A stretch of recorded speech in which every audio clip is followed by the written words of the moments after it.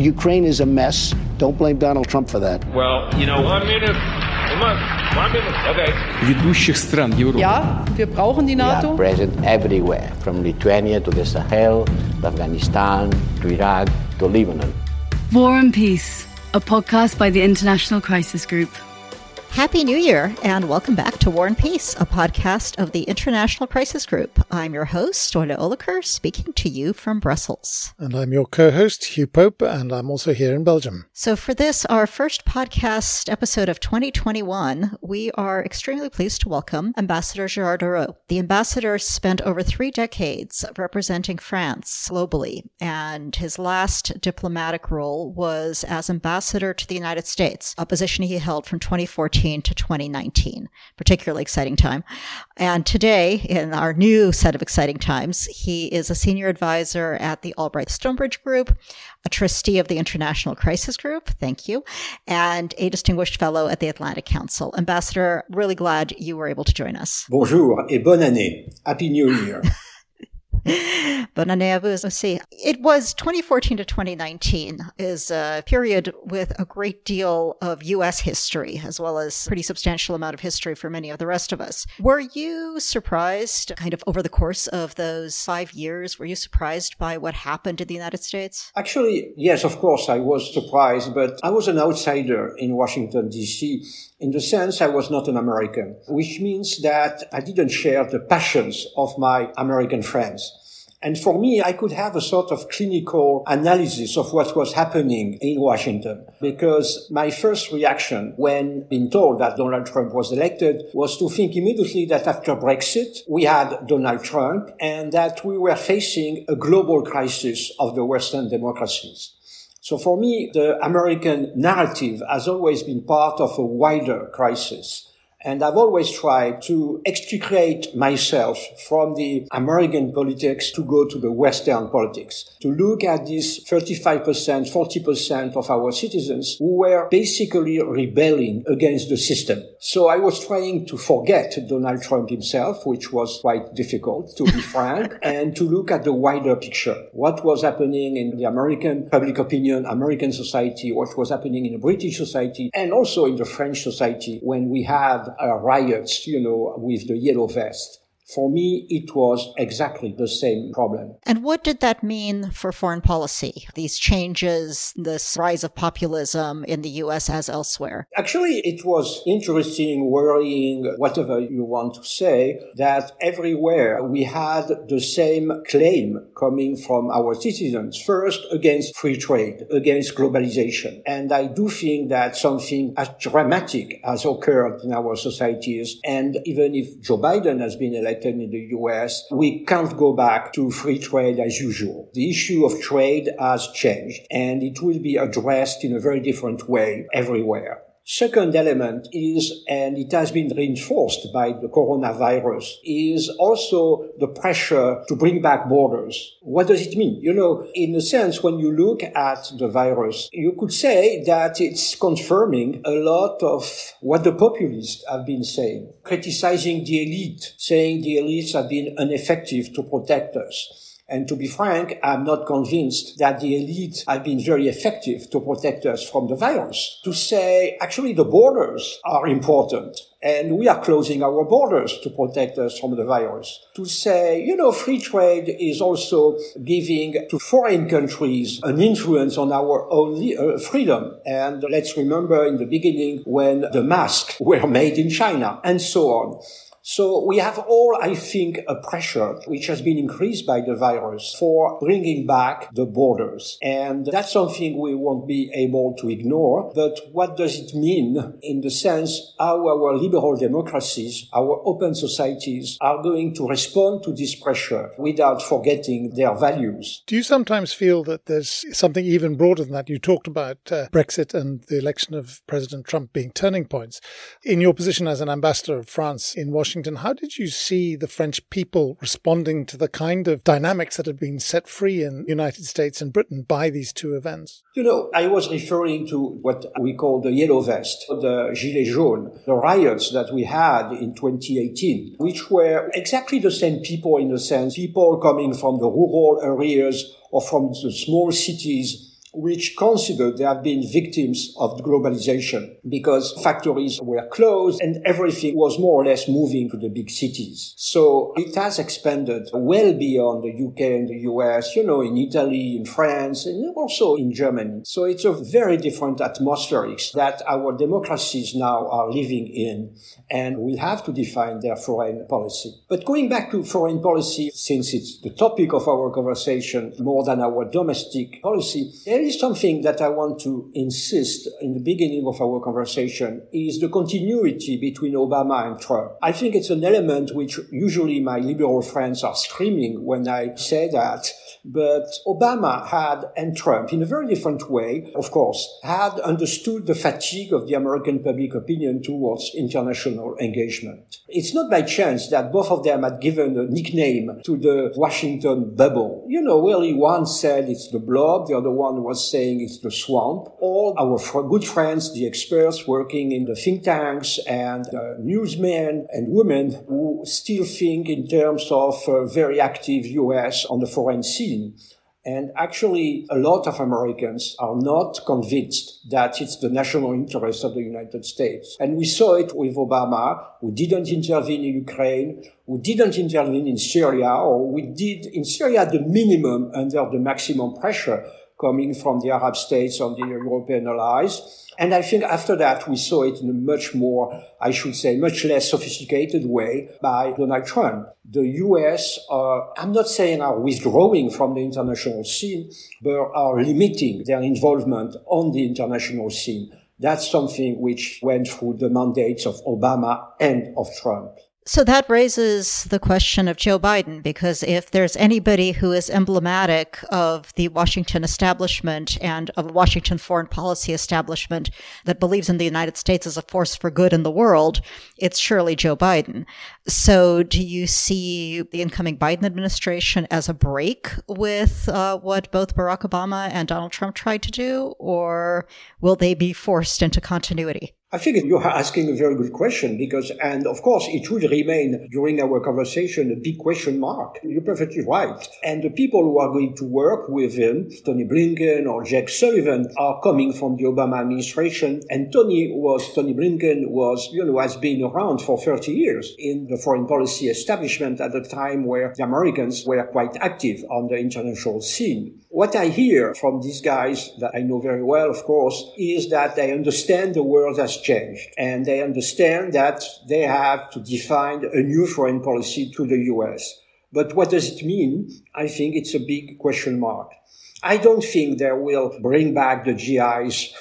They are not going to send the GIs to Kiev or to Damascus. They are going to be, I should say, more active than Trump, because Trump was not only withdrawing the US from the international scene, it was vanishing. The US had vanished in diplomatic terms on most of the conflict, on most of the issues, and Trump didn't care about allies, which will be, of course, quite different. There was a tweet by Jake Sullivan who was interesting because it was answering to a tweet saying that the EU and China were going to engage into negotiating an agreement on investment. And Jake was saying, he sent us a very interesting tweet saying that the Biden-Harris administration would be interested to have a talk with the European Union. And of course, never under the Trump administration we would have had this reaction. So it will be an administration obviously diplomatically more engaged. But the question mark was, and we have to compare it in a sense to Obama administration. What you can regret with the Obama administration was that there was on one side withdrawing the US from the management of foreign affairs or for military intervention. But there was not,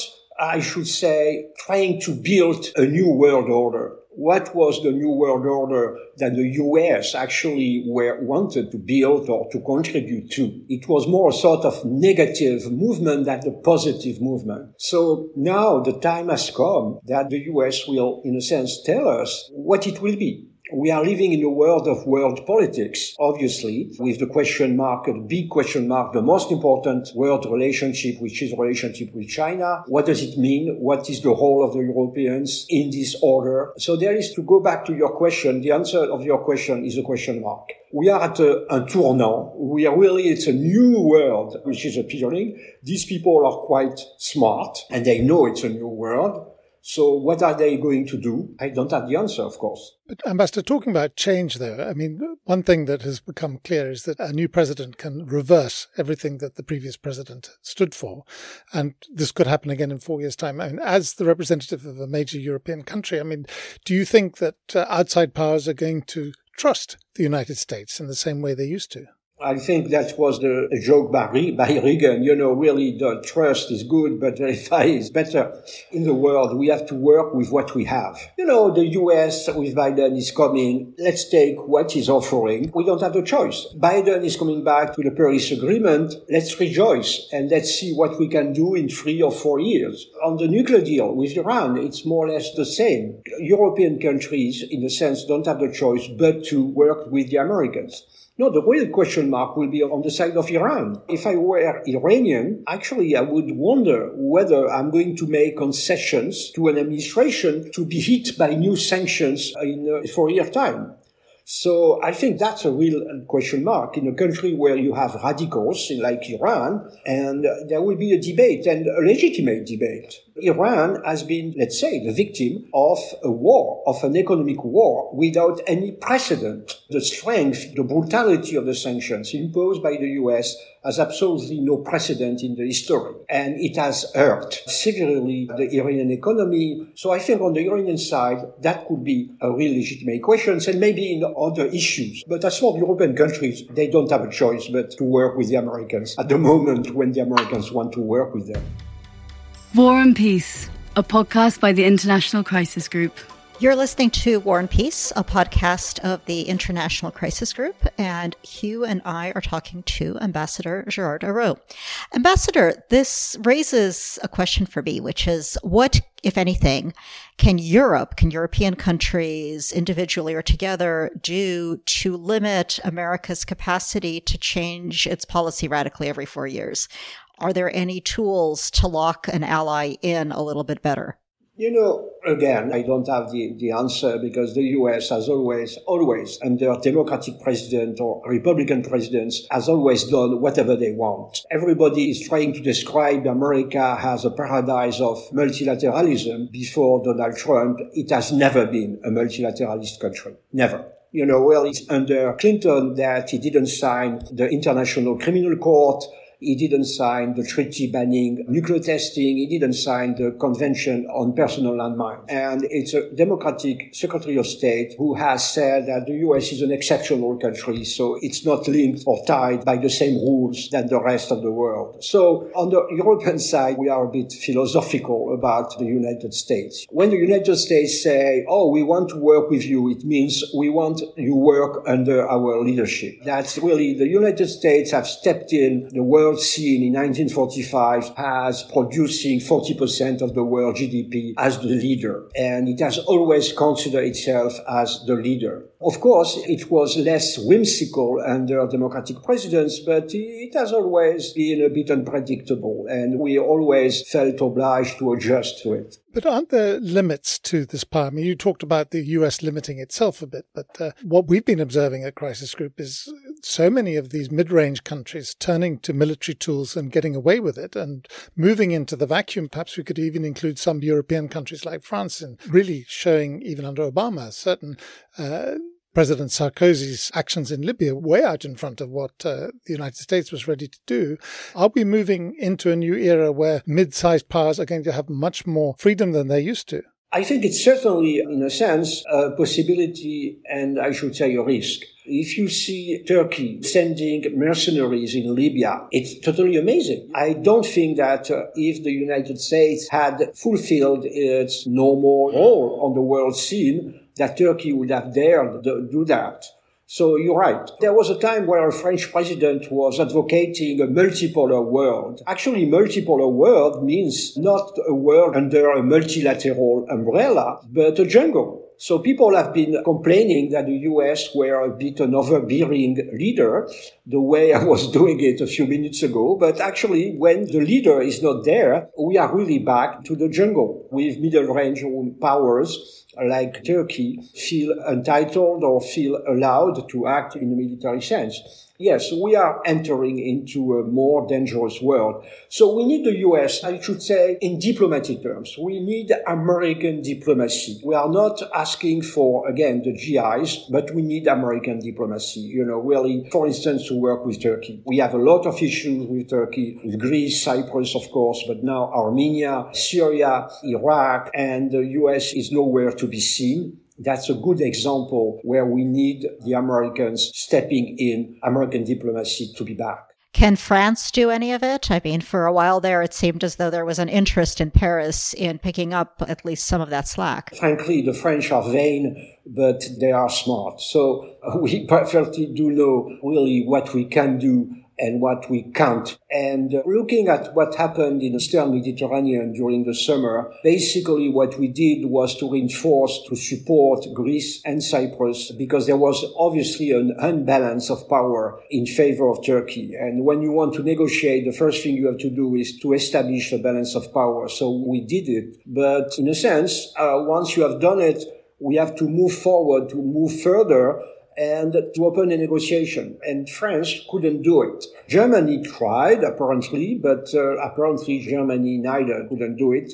So maybe we need somebody more convincing, and it could be, let's hope it, the US. What about the European Union? That was set up to be that kind of presence on the stage, wasn't it? There is a big question mark about the geopolitical significance of the European Union.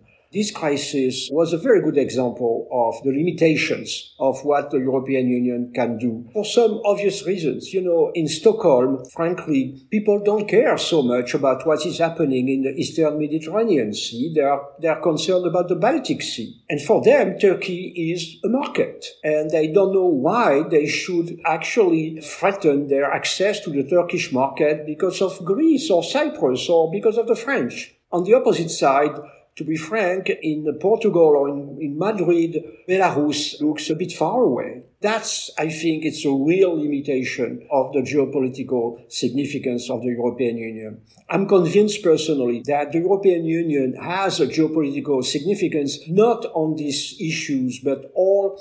And in a sense, I would want to come to these issues because I think they are the real issues of the future of all the issues which are, I should say, transnational, not the traditional geopolitical issues.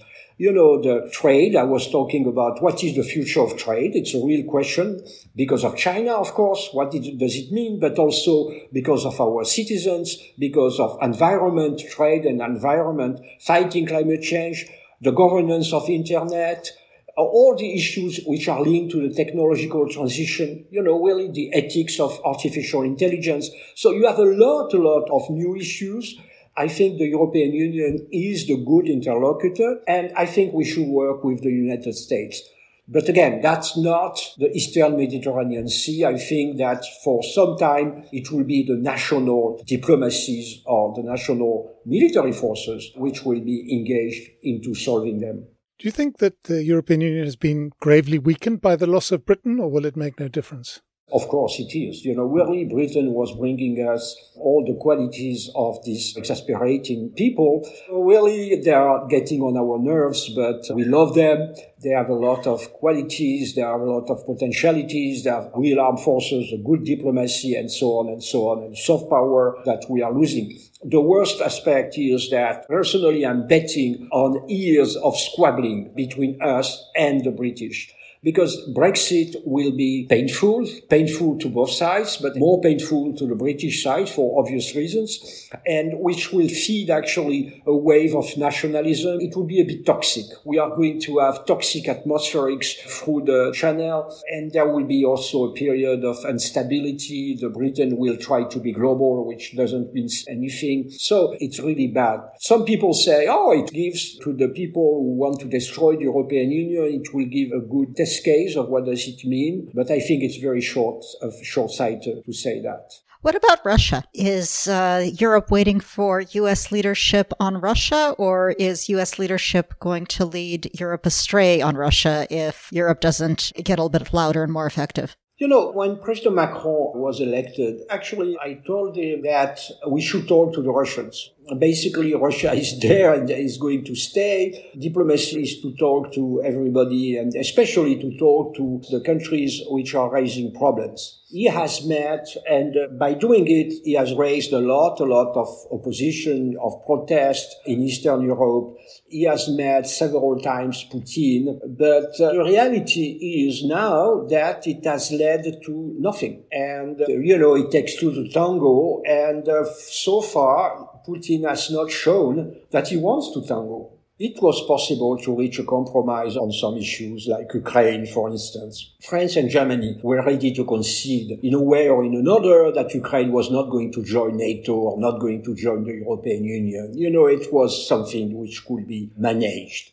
Do you think Russia knew that France and Germany would? Yeah, but nothing has changed. Really, Russia has not shown in Eastern Ukraine any restraint, has not really made more easier a negotiation with Ukraine. Ukraine on its side, neither, by the way. And you have had all these petty provocations, not only the assassinations, which frankly were already something really that you can consider as stupid, by the way, in political terms, but also the provocation in the Baltic airspace, in the Swedish Sea, or in the North Sea. So you have had all this Russian activity and no clear sign that the Russians wanted to reach an agreement. The question that you can raise with Turkey, with Russia, with China, is whether these countries are accepting the world order as it is and are ready to reach compromise because, they have legitimate interest. Or if they want to, in a sense, to undermine the world order, whether they are revolutionary powers or revisionist powers, whether they want really to change dramatically the world order. If it's the case, it's very difficult to reach an agreement with them. We have to contain them.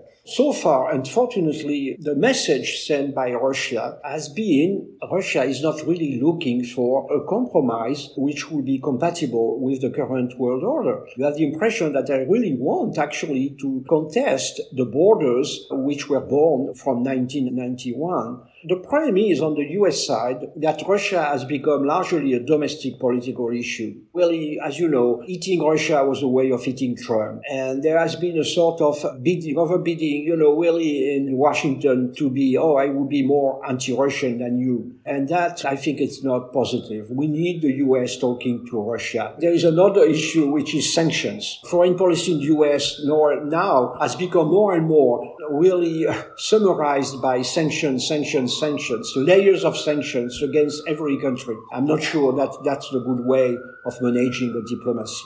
Ambassador, you've painted a really gloomy picture of the world, a geopolitical jungle, a toxic Brexit, damaged EU, rising nationalism, revisionism everywhere. We're going into a new... Happy New Year. I was about to say we're going into a new year. Have you no hope for the future? No, I think, what is important? Power politics are back, but what we need to do is to show to all the countries that there are common issues. Climate change is a very good example. And with Joe Biden, it would be a sort of reunification of the world around this issue. It's thanks to President Obama largely and the French diplomacy, but that we reached in 2015 the Paris Agreement, that all the stakeholders, including China, Russia, Saudi Arabia, actually have accepted this agreement. So I think the most productive way will be to take these sort of issues and, in a sense, to convince all countries that actually there is a common interest, that there is a one humankind, one planet, and that we should work together. Really that everybody look at the governance of internet. Of course, we are complaining, and especially complaining right now, that there are attacks in this case against US administrations, and everybody is screaming, against the Russians. But the fact is, to be frank, that when I was working as Undersecretary for Political Affairs in Paris, I was talking to the Russians, and the Russians were telling me that they were themselves victims of hundreds of attacks. And they were saying that some of them were obviously coming from the US. I don't know if it's US official or US hackers somewhere in Utah. The 400-pound person in the basement, yes? Exactly. So anyway, it means that we have all of, and I'm sure that the Chinese will say the same. Is it possible simply to say, okay, how can we manage these problems? And also the artificial intelligence, what does it mean? Because, we are worried that to have an attack against our critical infrastructures. I'm sure the Russians and the Chinese have the same concern. And I can suspect that the Americans are able to do it. So can we work on that? Trying to find these common issues while accepting the reality of power politics. So that is a slightly more positive note on which to end, which sadly we have to do because we are out of time, which really amazing how quickly this conversation has gone by. Thank you so much, Ambassador, for joining us. It really has been a pleasure. It was a pleasure. Thank you very much. And listeners, we hope that this got you off to as good a new year as it has us. You should be reading Ambassador Araud. He writes in the weekly Le Point. And you can also hear him on France Inter.